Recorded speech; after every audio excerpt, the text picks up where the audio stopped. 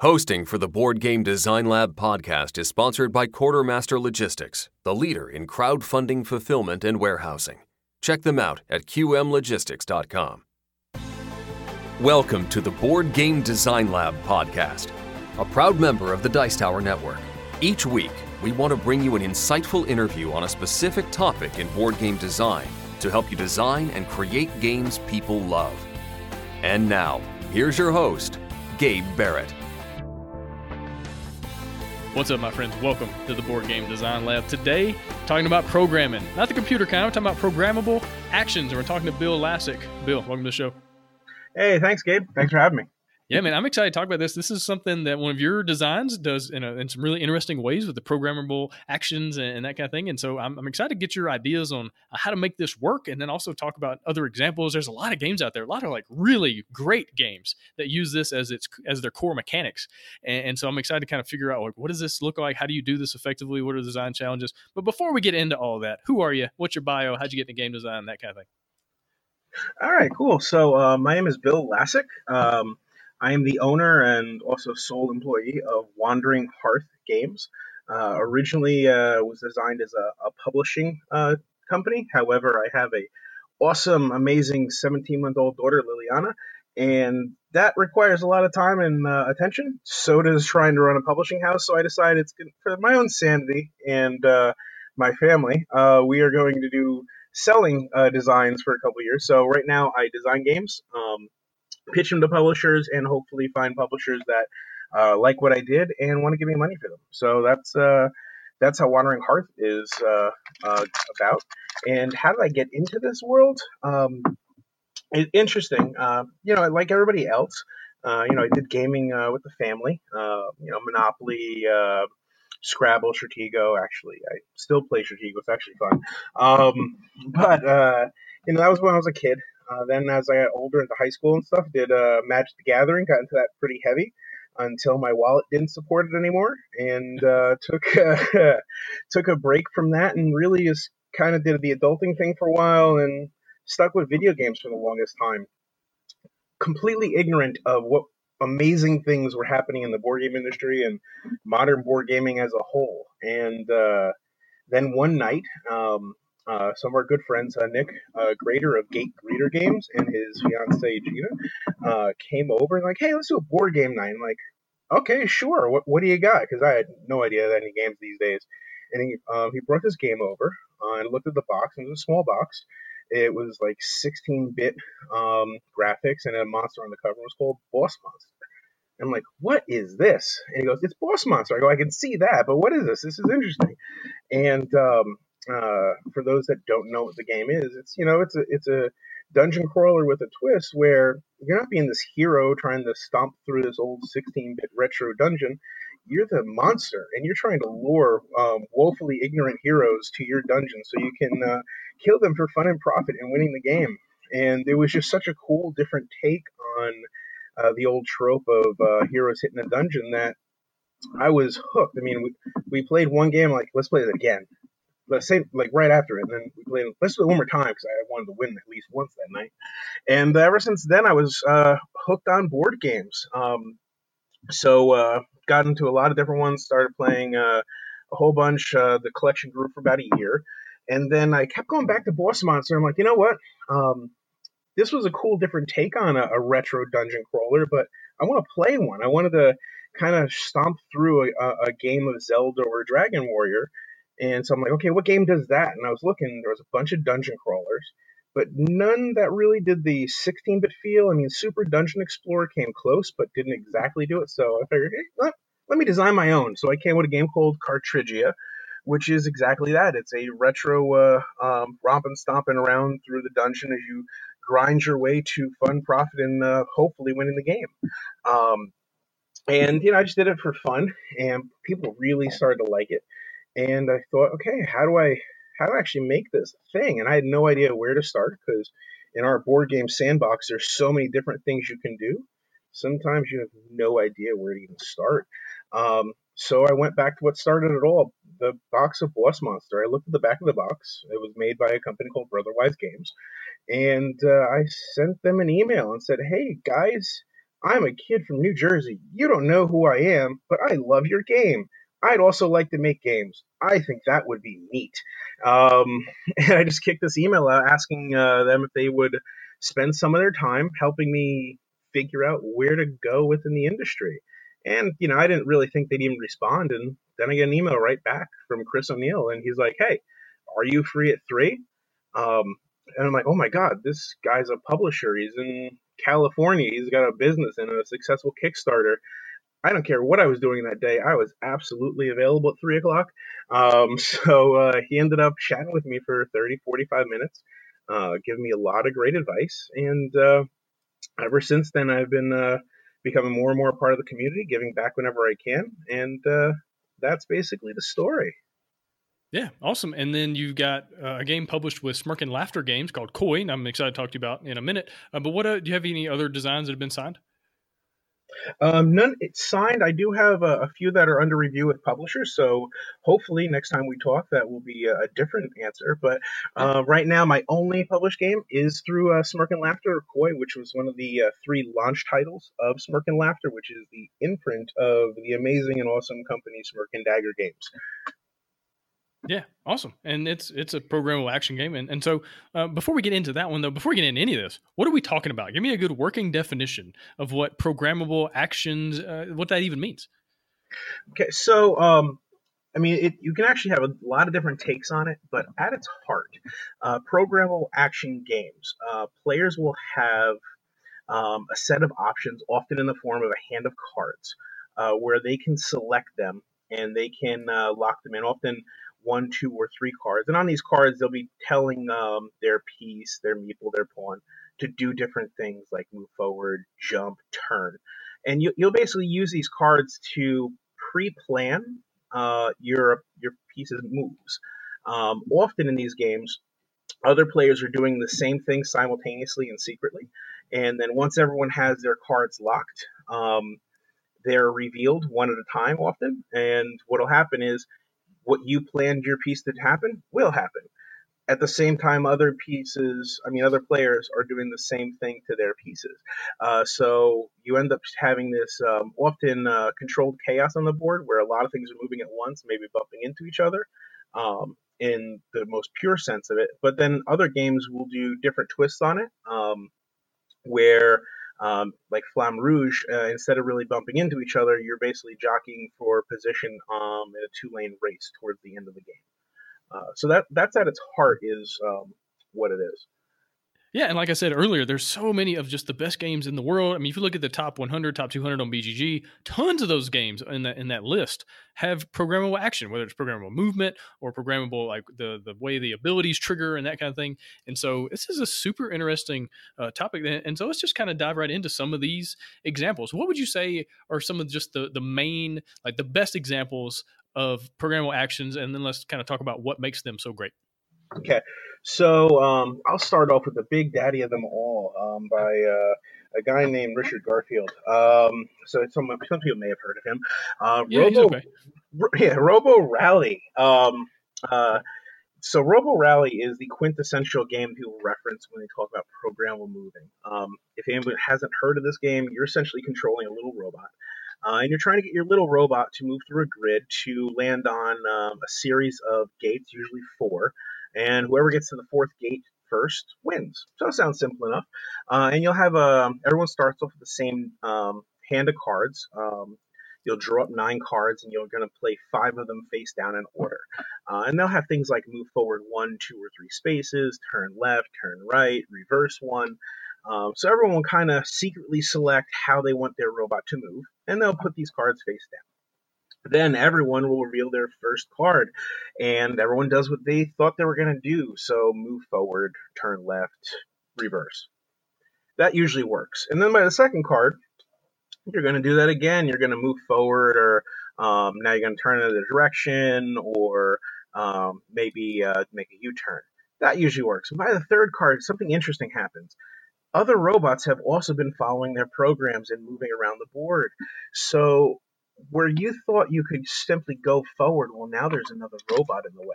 So instead of simply going forward, you might push that robot.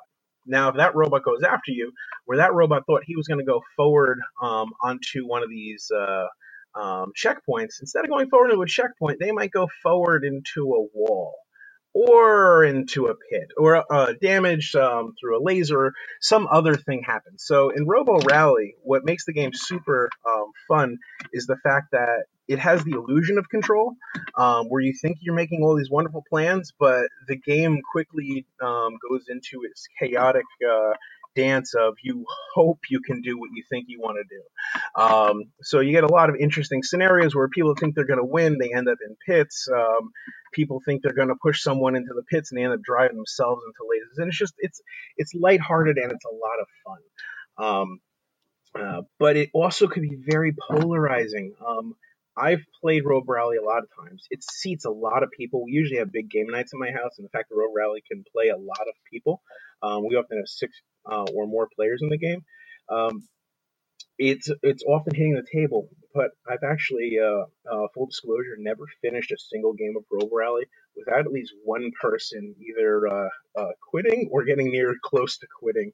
The challenge is because since people lose control over their turns, when you're getting towards the end of the game, sometimes they get a little frustrated that they thought they won and was like yanked out from them. So Robo Rally, since people don't have full control over their turns sometimes, can be polarizing. It has its audience that love it, like me, but there are also people that don't necessarily like it, and that's where program movement, I think, has gotten its really big raving fans, and it's also gotten the people that just don't like it. But like I said, that's the kind of the example everyone goes to. If you look at games nowadays, there are really amazing games that are coming out that use this mechanism innovatively and in really different ways. Games like Dead Man's Doubloons from Geek Fever Games, designed by Jason Maselli. Really cool pirate game that plays in 2 arcs, where your first arc, you're basically your captain is on a deserted island looking for pirate treasure, while your pirate ship circles the island, pillaging and attacking other ships. And then the second arc is you find this treasure, and then you have an all-out high-stakes sea battle where you're trying to sink other ships. And if you do, their actual piece changes to a translucent ghost ship, and they're trying to the ghost ships then can still attack and try and get respect back and take the wins from other people. It's very interesting. Now, how that game uses program or action program and program movement is like Robo Rally. You're going to select a number of cards. In this game, it's 3 face down while everyone does that. And simultaneously, people will reveal them. And then they'll go off in turn order: first player, second player, third player. All the cards will have a movement on top, which you have to follow. Similar to Robo Rally. But where it's different is that every card will then have 2 options, an A action and a B action, and you choose what to do. So they can be things like repair your ship, attack another ship, try and board another ship, pillage a village for doubloons. So what happens is, even if you didn't end up moving into the right position, or your movement didn't go the way you planned, you can still salvage that card and have some meaningful choice on your turn, because now you have a series of options. They were locked in, but you do at least have 2 options per card, which I think definitely is a nice twist on the predetermined fate that usually happens with the programmed action games. And like you were saying earlier, a lot of people get so frustrated with this kind of stuff that gives them a little extra control. So to kind of keep the tension down, maybe a little bit more than Robo Rally does towards the end game, right? Right. And then there's other games. One of the things where it really shines is it can, depending on how it's used, it can also speed up games. In this case, I'll reference Flamme Rouge. I'll be honest, it is my favorite racing game. I think it's one of the best racing games on the market, because it's one of the only racing games that actually feels fast. I've played games of Flamme Rouge where my heart's literally pounding at the very end when you're flipping over the last few cards, because you're like, am I going to win? And it really feels like a race. And the way they've done that is they've simplified the mechanic a little bit. You have two cyclists on a track, and it's a variable track. There's 2 lanes, and you have a sprinter and a roller. Everyone has a sprinter. Everyone has a roller, so 2 cyclists. They will have an identical set of cards for each of them, and players will draw a hand of cards for their sprinter, and they'll have movement on them, just simple movement, 2 spaces, 4 spaces, 9 spaces. And you will select how many spaces you want your cyclist to move forward, and then you place that card face down and lock it in. The roller, you'll do the same thing. You'll draw a couple cards for your roller, determine, I want him maybe to move 5 spaces forward. You put that face down and lock it in. Everyone does this at the exact same time, and then everyone reveals their cards. And it's a really quick selection system because whoever's cyclist is in first place moves first, and then you just move all the way from first to last of the pack, the number of spaces. So it's a quick mathematical movement, takes only moments. And then the goal of the game is to pass the finish line first. And if you're lucky enough and planned your move properly, you maybe not ended in first until the very end of the race, but you're just behind another racer. And if you're able to do that successfully, you get this drafting where they basically thematically taken the wind force away from you, and you can go forward for 1 space for free. However, if you are that person in first place up until when the game ends, the person in first place is getting the brunt of the wind, and then they will get movement icons that are only worth, or movement cards that are worth 2 movement, which is the smallest movement in the game. So they're basically getting deck bloat. So it ends up being a really cool, really fast game of trying to literally be in second place the entire game until the very last lap, last few sections of track when you hopefully can take the win. And that, like I said, that is successful because it is simultaneous action selection. It goes super fast. Yeah, and I feel like what all these games have in common is players are, it's a psychological game. It's just as much a meta game as it is anything else. Of you thinking through, okay, what is Steve going to play on his turn, and what is Susan going to play on her turn, and so what does that mean for me to play on my turn? And you're like playing these mind games with people, and maybe you're doing a little trash talk. You got a little thing, some things going on at the table where you're saying different things, and trying to figure out what they're going to do. That way you can play the most efficient action possible, or the best ability at the right time. And so it's very interesting how these games kind of bring in the meta. That a lot of games they don't really do that. It's not as big a deal, but with these, it's like right there in the forefront. Oh yeah, no, that definitely makes the mechanic very, very interesting because you are trash talking. You really want to bluff your opponent to make them think, oh no, he's going to play a big card. Now I'm gonna counter that, and then you play something completely different. And they maybe blew a really important card on something that they thought you were going to do that you just smiled because you didn't do it. So there's a lot of meta enjoyment out of these games. And I mean, even some of the biggest games out there this year are using it. Root, the entire Eerie Dynasty, their entire game is action programming, where you're going to choose, hey, I'm gonna attack or build or move, and they'll basically go through their entire player tableau, and if they can't execute their predetermined action plan with this programming mechanic, then they actually get a penalty. So in that game, you're allowed to build a programmed actions that are going to go off every time you take a turn. But if you get too greedy and you think you can do more than you're actually able to achieve, then you're actually even penalized for it. So there's definitely a lot of games out there, but a lot of games that can take this mechanism and really change how it's being used, which is what I find so interesting. Deck building's deck building. But when you cut things like programmed movement or programmed actions, there are so many different ways to go about it. Yeah, for sure. And then there's a game like Mech versus Minions, which takes this programmable action into the cooperative, setting. And so let's talk about that one for a second. Oh yeah, no, I mean that's actually one of the best produced games of last year. I mean, for those that have seen it, it is just right out of the box amazing. I think it's really what put Game Trays on the map, because even the vacuum formed inserts for the game are gorgeous. The plastic overlays that hold the pieces in place are gorgeous. And the game itself is really fun. It's a campaign style game where you're going to play essentially 10 campaigns, 1 to 4 players. And in that game, you're going to have a drafting system where you're going to get 5 cards, and you're going to the first player will have the cards in their hand, and then there's a sand timer that gets turned over. And you, as a first player, will choose one of the cards you want to put on your board. And then you hand the cards over to the next person, and they're going to choose a card that they're going to put on their board. And then they hand over to the next person. And the goal is for everyone to be able to have selected one card of their choice in a 4-player game. If the timer runs out, however, everyone will get a card, but they become random. Now, what that game does different is very similar to Root. You are going to be creating a tableau in front of you that will activate every single time you take a turn. So you are setting your program that's going to be the same program every turn unless you add to it. But what they do is once you start placing the pieces, there's going to be 5 total slots that you can place your card in. And they could be things like attack, because you're fighting minions and ultimately trying to basically kill all the enemy. Or it could be move in a certain position, or it could be turn in a 90 degrees or 180 degrees.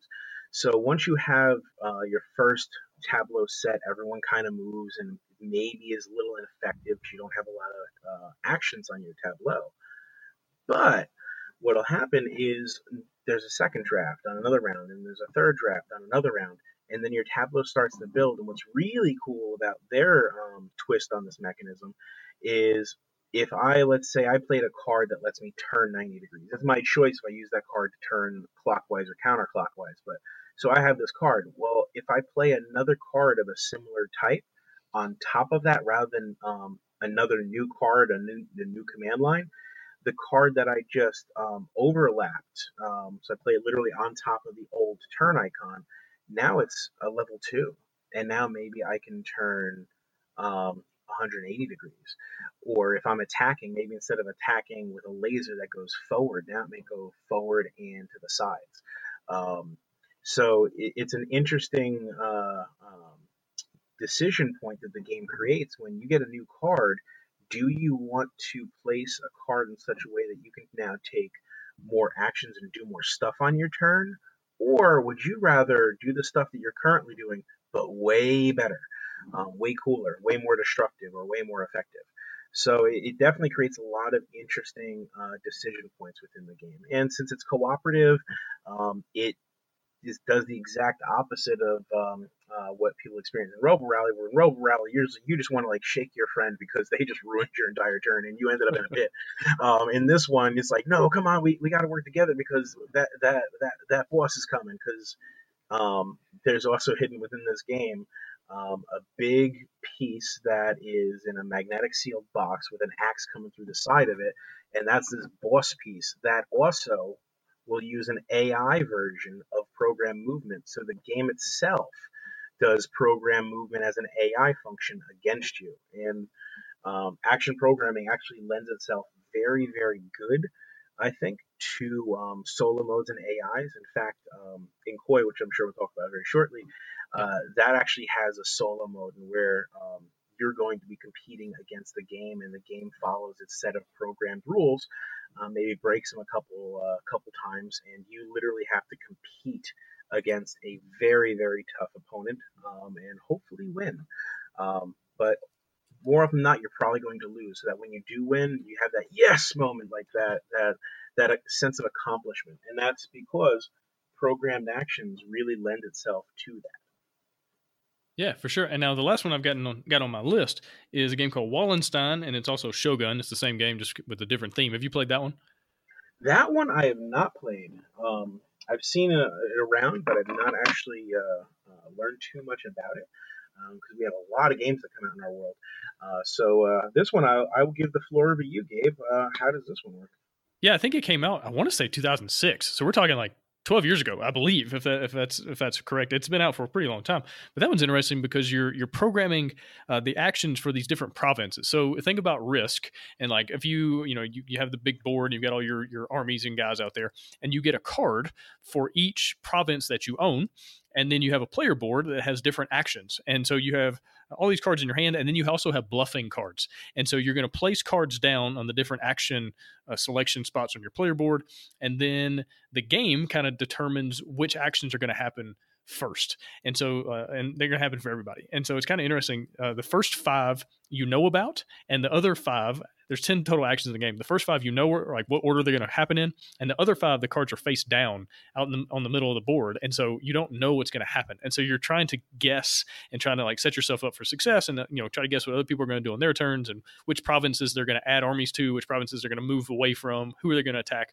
And so the cool thing about this one is you plan a good bit before it all happens. A lot of these games, you play a few cards and then it happens, and you do it again. A few cards, do it again. But this one, there's like a pretty substantial planning phase where you're really trying to figure out, okay, what am I going to do? And it can cause analysis paralysis, which is not the greatest thing in the world. But the cool thing about the game is once everybody's determined, all right, these are my cards, this is what I'm going to do, you just kind of sit back and you let the game happen, and you kind of get to watch as these things occur, and you're very interested on everybody's turn because you're not sure what they're going to do, and you're not. And again, with those 5 cards that are face down, like you don't know how every action is going to play out in what order. And so it's just a really interesting game that is. It almost has like 2 very interesting things happening, like different. What's the best way to say it? It almost sounds like it's like creating an episode. Like you're literally creating this mini battle epic in front of you. So you as a director, you kind of have an idea of the plan, but then the actors kind of take it away on their own for you.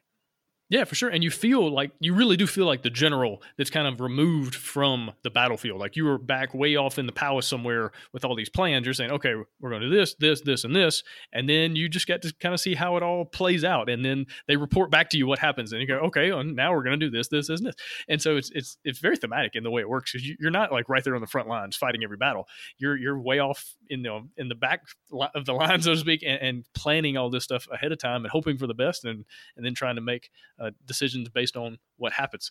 And so it's really interesting the way you kind of program your entire army, what resources you're going to get, the turn order, you plan the whole thing and then just let it unfold. That sounds really cool. I'm actually going to have to now check that out the rest of the way, because the meta with that is just really intense, because you are really going to be planning out a lot of things happening on the board and then just letting them unfurl. Like the general going, okay, you go here, I want you to attack that guy and take that area. Mm-hmm. Please do it. I hope you do it. And seeing if you were successful or not. So I like that. That sounds really cool. Yeah, and another cool thing is, so let's say if I attack you in a certain province and I win, I now take that province card from you. And if it was on your player board as an action that hadn't triggered yet, you don't get to take that action when that happens. And so you can really mess people up depending on which actions happen when, right? And so it's very tactical and strategic, kind of the way the whole game plays out. It's probably more strategy than tactics, but yeah, it's just super interesting. I like that. I'm definitely going to check that out. Hopefully over the holiday I'll get a chance to. Yeah. All right, but let's move into your neck of the woods. Let's talk about Koi. All right, so tell me about the game, and then let's get into the heart of how the programmable actions work in it. All right, so I'll give you the elevator spiel first, so everyone kind of knows what we're talking about. So Koi just actually came out in November from Smirk and Laughter. Like I said, one of the first 3 titles of the Smirk and Laughter line from Smirk and Dagger. So in Koi, you're playing a koi fish. And the goal of the game is to get your fish to land on or move through hexes, because you're playing in a pond made of hexes that contain either dragonflies worth 3 points or frogs worth 1 point. And your fish is going to kind of meander to and fro somewhat inefficiently through this environment, eating up all these points over the course of 7 rounds, or in the game we call them days. And then whoever has the most points at the end of 7 days wins, whoever had the best meal.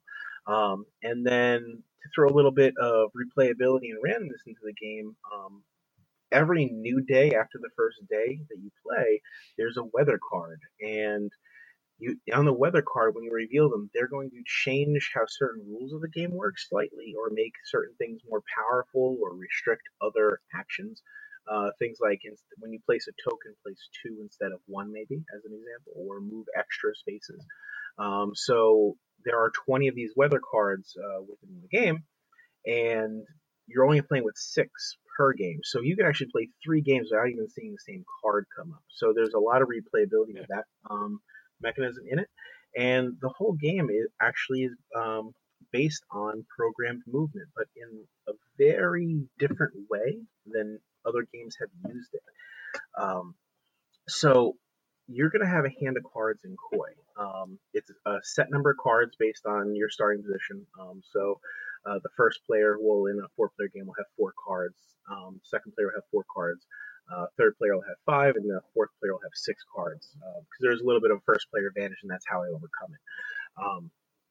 So once you have these cards on your turn, you can play as many of them as you like. But on following turns, you're only going to get 3 cards. So you literally will have a limited number of cards you will get through the game. But when you are playing these cards, unlike other games where there's action programming, you're not playing cards simultaneously with everyone else and revealing them with everyone else. Because when I was trying to come up with this game, I wanted to do a couple different things with it, because when at Gen Con 625 games came out, brand new to this world, you need to do things different to stand out. Right. And I was looking at programmed action, and I love the mechanism. It's a lot of fun, but I've seen people absolutely hate it because they feel like they don't have meaningful choice. They don't feel like they have control over their pieces' actions. So I was like, well, how can I change that with action programming? And this is how I did it. So the cards in your hand are going to be of 2 types. They are movement cards, which will have up to 4 different movement actions, things like forward, turn 1 hex facing clockwise or 1 hex facing counterclockwise, or jump or face any direction. And that comprises 2/3 of the deck of the game. 2/3 of the game is these movement cards. And the other third of the game's cards are these natural beauty cards, which are things like stones and lily pads and these watercolor cherry blossoms.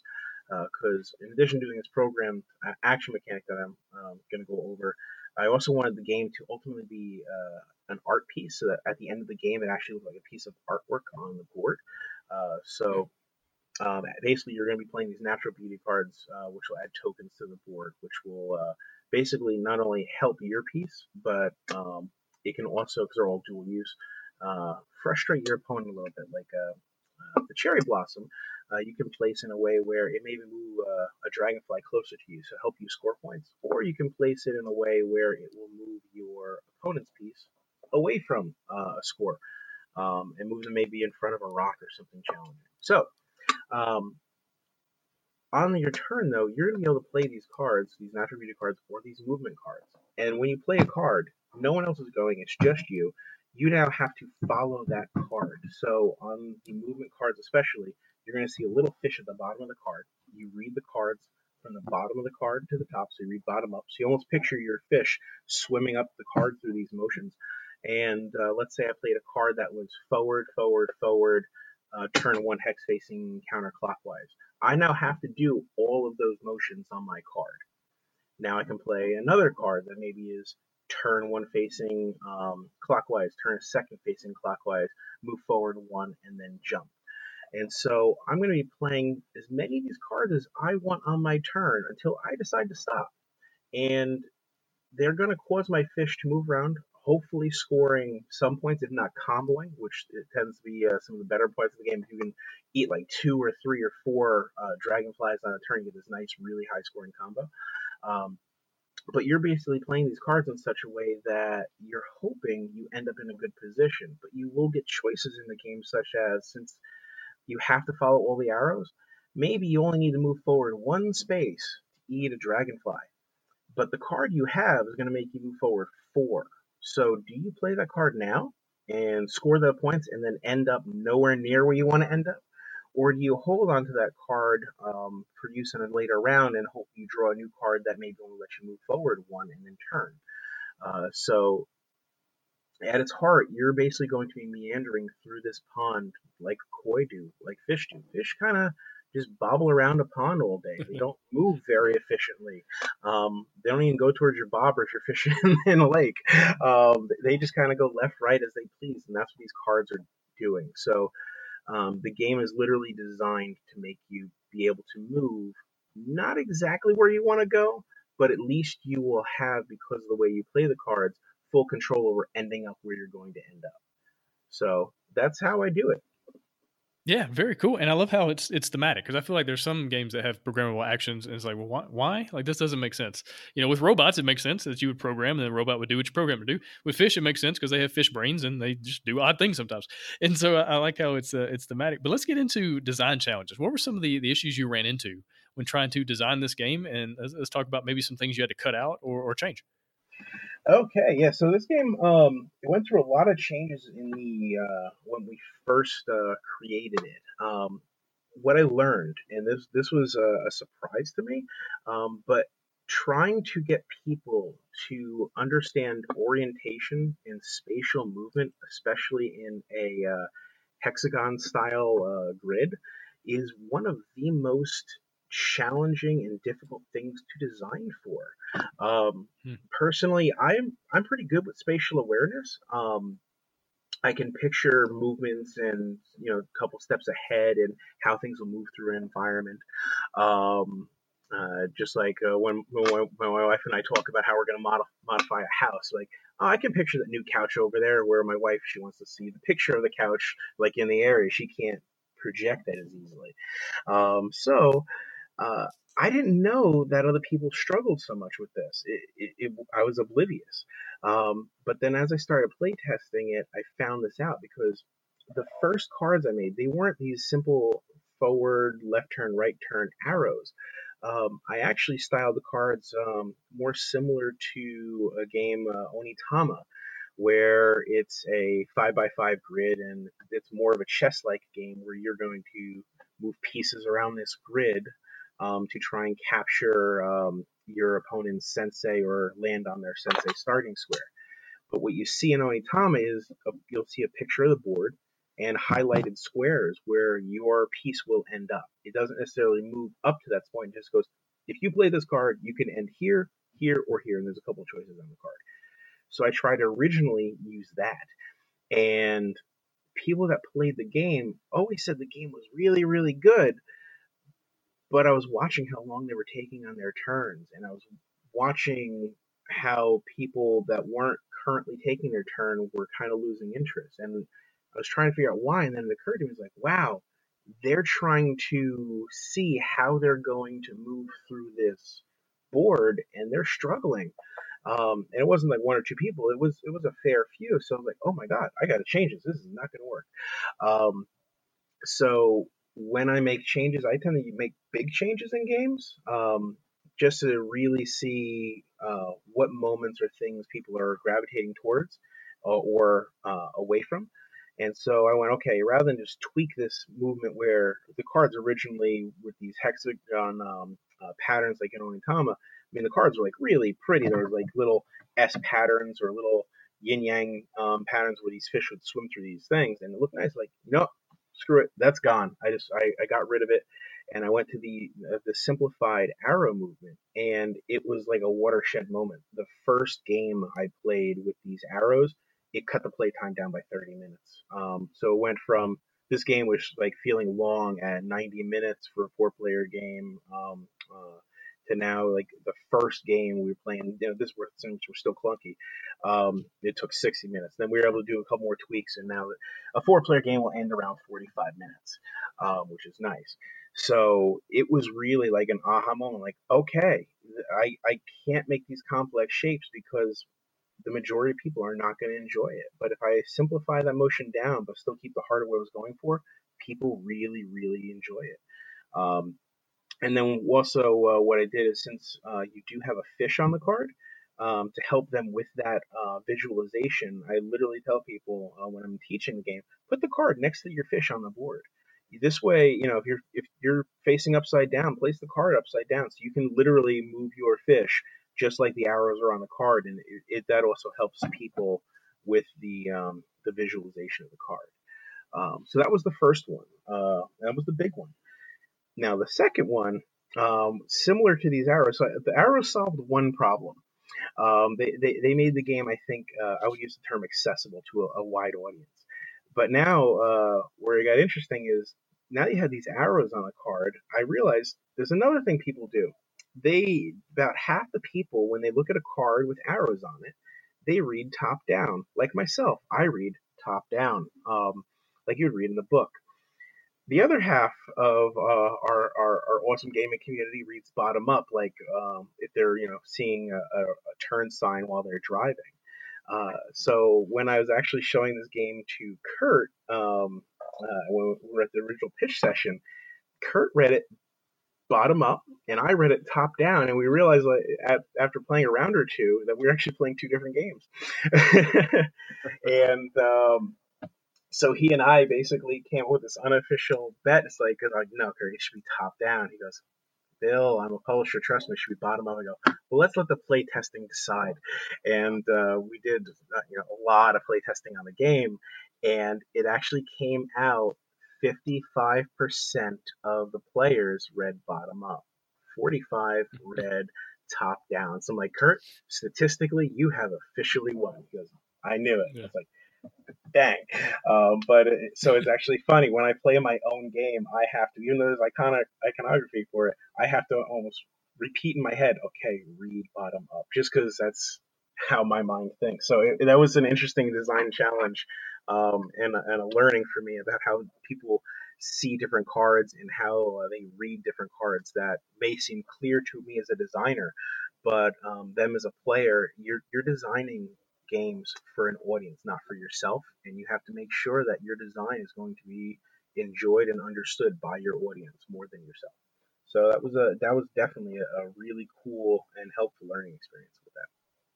Yeah, for sure. Now let's talk about playtesting. And obviously with your own game, you have some ideas and what you saw through that, the different rounds of playtesting. But let's also think just in general with programmable games overall. Like what are the challenges in design in playtesting these things? Like what are you looking for? What are you trying to weed out? What are you trying to make more streamlined? So the experience overall is better for gamers. So, especially in my game, since I'm doing this unique take on action programming where you're taking your entire turn, you have full player agency, you have full control over your turn. No one else is going at the same time as you. They're not putting you in a place you didn't want to be during your turn. Maybe after they might be moving you around. But during your turn, you have full control. That means the other players aren't doing anything except waiting for their turns. So for me, the biggest thing that I had to design into this game was a good, fast flow.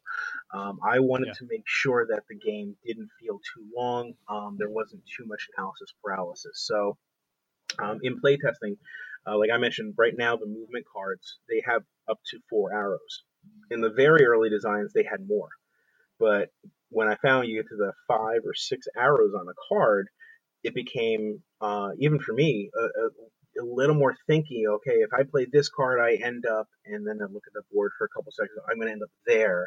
And okay, I can play this card, now I got to think, okay, I'm going to end up there. But if I play them in the other order, and it just was a lot of thought. So when I was playing with various people, and also getting feedback from the blind tests, people were basically showing that there's a lot of downtime between turns. Because one of the most important things, I think, when you're designing a game is I will have people, whether I'm running the test or doing a blind test, record when they start, when they stop, and how many rounds a game goes. So then I can quickly and easily plug it into Excel and go, okay, this is the average player turn. And that data was invaluable in going, wow, I need to make the choices faster. So then I broke it down and I went to 4 arrows. Then the turns started to go faster, but they're still going long. So I found that originally I didn't have a hand size limit, and about the first half of the game, people's turns were going really, really fast. And then in the back half of the game, the turns would start slowing down. I'm like, okay, what's causing that? I'm looking, and people, since every round you're getting 3 cards, the trick to winning the game is actually not playing a lot of cards in the first half of the game, because in the first half of the game, there's only, in a 4-player game, 5 points on the board where dragonflies will spawn every day, every round. But by the end of the game, players are able to play more. It's a lily pad that does it, more lily pads onto the board, so that there's going to be more dragonfly spawning, more point opportunities in the last round or two. So people are trying to hold all these cards for this big, huge score at the end. But once people's hands started getting over 8 cards, their turns would just stop. Like one person in the beginning, I think 12 cards. It was at a Metatopia in Morristown, New Jersey, and they actually went, oh, hold on, I need a minute. They took their hands. They actually put their entire hand down on the table to try and figure out where everything would move. I'm like, okay, this has got to change. So then I realized I had to cut down the cards so that no player can end their turn with more than 5 cards in their hand, which means at the beginning of the next turn, and most they'll have 8. Usually a portion of these are those natural beauty cards, which are simple. You play one cherry blossom, or you maybe add a frog to the board, which can either score you a point because they're worth points, so you can put a frog in front of you, or you can put the frog in front of your opponent because it will eat 3 points. They eat all the dragonflies around them. They basically create a dragonfly dead zone. So you can put the frogs near your opponents that are going to score a lot and remove them. But that's a simple one icon choice on your card, even though it is dual use. Play it to help you or play it to frustrate your opponent. Outside of that card, you have a limited number of movement cards now, and that definitely helped things out a lot. And then the last learning was, because you are drawing cards, you are going to get random luck brought into the game because of this. So in the very early games, basically, if you drew really good and just got really lucky, you were going to win the game. And if you drew really poorly, you were going to lose the game. So I figured out that I needed a way to mitigate the luck of the draw with these cards, since there are a finite number you'll get in the game. So I created a discard mechanism where on any time during your turn, and as many times during your turn, you can discard any number of cards, and you can draw that many minus 1. So, like some people going, I don't know, I don't feel like I got good cards and I was restricted. When I implemented this mechanism, if someone has a hand of 8 cards, which is the max hand size, it's a 60 card deck. You can actually go through over 30 cards if you keep discarding those cards, 8 down to 7, down to 6, down to 5. So, I mean, it's in the extreme example, but you can literally go through half of the cards in the game on one turn. So that definitely helped mitigate any kind of bad luck that people might get for the draw. So those are the major changes to the game. Yeah, gotcha. Now, how in the world did you design a solo mode for this game, like a programmable action solo mode? I don't think it's impossible. You know, I'm a guy that's designed a dexterity game that has a solo mode, and so I'm a full believer in like any game can have a solo mode. But like, what was the process there? Okay, so the process was it was interesting. So I started basically saying my board is double sided because I wanted to make sure that at a low player count, a 1 or 2 player game, you still had good high player interactivity as you would in a game with 3 or 4 people. So you'll flip the board over to the 1 or 2 player side, in which case the pond is 2 hexagon rings smaller. And then I set the game up like I was going to play 2 players, and the very first time I was trying to envision how this was going to work. And I was going to play my hand of cards, and I was going to, for the game's fish, which we call Ryu, for the game's fish, I was just going to flip over cards and have it follow whatever card came up, just follow the movement and see what happened. So I did a game of this, and the game's fish actually ran over, like, you know, I think it scored a frog and a dragonfly, which is not a big score. That's 4 points. Normally you'll end the game around 30, 35 points. So it didn't do really well, but I noticed, like, okay, well, if it's following the cards like I would follow the cards, it can get points, but not a lot. But it worked. It's doing its thing. So I was like, okay, well, what if I change how these cards work a little bit? So The game essentially takes the general rules of Koi and breaks them. So what that means is when the game's Koi goes, there's a couple different difficulty levels. So you can choose if the game's Koi is going to draw 3, 4, 5 cards.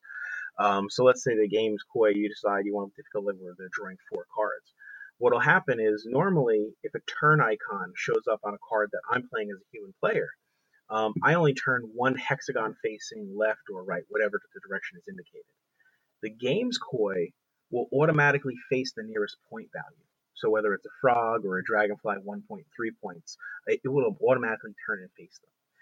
And if I have an arrow, I move one forward. The Koi's fish will do that, or if you're playing in expert or dragon difficulty, the Koi's fish will move forward 2 spaces for every single forward arrow.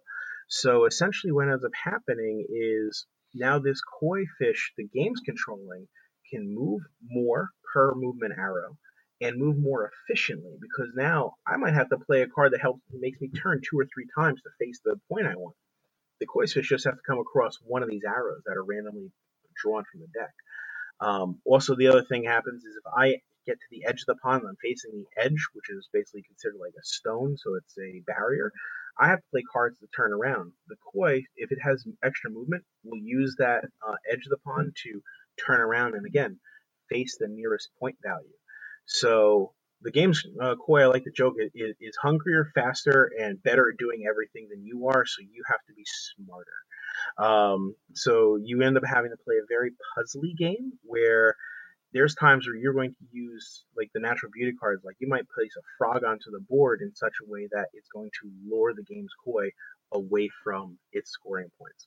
And then I created rules around how if the game comes over across one of those natural beauty cards like the lily pad or the cherry blossom, it'll handle them in certain ways through a placement mechanism. But that's generally how I did it. Basically, ran through a 2-player game with the game just blind drawing, see what happened, and go, hey, there's something here, and then tested it a bunch of times, and then sent it out to the world. Got a lot of help from a couple other really big solo gamers like Dave Beaver, designer of Yeah Diamonds, and he helped out a lot with the difficulty of the game, and just a couple hundred solo plays through, it ends up being a really satisfying solo experience. Because again, it can get on the higher difficulty levels so hard because the game is so much better at doing what it does than you are, that when you do win at those higher difficulty levels, you have one of those like yeah moments, like almost like you beat a person. So that's what we did. Yeah, awesome. And I feel like with programmable action games, I mean, the biggest challenge is being efficient, right? And trying to have the most efficient turns possible, efficient actions that you can. And so you just made the solo mode insanely efficient, and that just upped the difficulty. And that makes a lot of sense. Yeah. Well, Bill, man, really appreciate all the insight and advice and whatnot. Any kind of closing thoughts? Like if somebody's working on a programmable action game right now, or maybe they're listening to this thinking, hey, I can make one of those. Like, what would you tell those folks? Okay. I will tell folks 2 things. One, if you're thinking of making a programmable action game, absolutely do it. This is why. So Koi, if you check out Koi after hearing this or you've seen it, I mean, we were blessed with the artist, Christy Freeman Stark. The box that she did and the board she did is absolutely stunning and gorgeous. But in addition to the art of the game that does help the game stand out, it's using this programmed action movement. There are not a lot of games that do it. There are some high-profile games, but it is not as widely used a mechanism as a lot of other ones. So we had Koi. We tried to get it ready for Gen Con this year, and between production and shipping, we just missed it. So we ended up though getting a couple of the preview copies air shipped to Gen Con so that Kurt could have it at the Smirk and Laughter booth. So, I mean, at Gen Con, you're against everybody with their best foot forward. And Koi, there was a handful of copies being demoed at a board on a table where there wasn't huge events or people walking around with haul photos of this game. Out of 625 games being released at Gen Con, Koi got to number 25 nice. in the Geek Buzz list. And that's with barely any copies at Gen Con. So using programmed actions can help you stand out. And like I said earlier on, it is a really customizable mechanism. You got games like Robo Rally where you're playing 5 cards and everyone's moving simultaneously. And then you got games like mine, which take it in a different direction where you're just using it on your turn, and you have full agency over your turn. So it is very customizable, and because it is not as widely used, I think it can help you stand out in game design and get your game noticed a little easier. Yeah, awesome. I agree. And I hope to see more games with these kinds of mechanisms down the road. Well, Bill, man, I really, again, appreciate you coming on the show. Appreciate your time. Good luck with Koi, coming out and hitting the wider masses now. And Thank good luck you. with all the other games that are under review with those publishers and everything else you got going on right now. All right. Thank you very much. Appreciate it. It was a pleasure. Thanks for listening. Hosting for the Board Game Design Lab podcast is sponsored by Quartermaster Logistics, the leader in crowdfunding fulfillment and warehousing. Check them out at qmlogistics.com and find all sorts of game design resources, bonus material, and chances to win free games at BoardGameDesignLab.com. And until next time, keep designing, keep playtesting, and keep creating great games. Did I mention keep playtesting?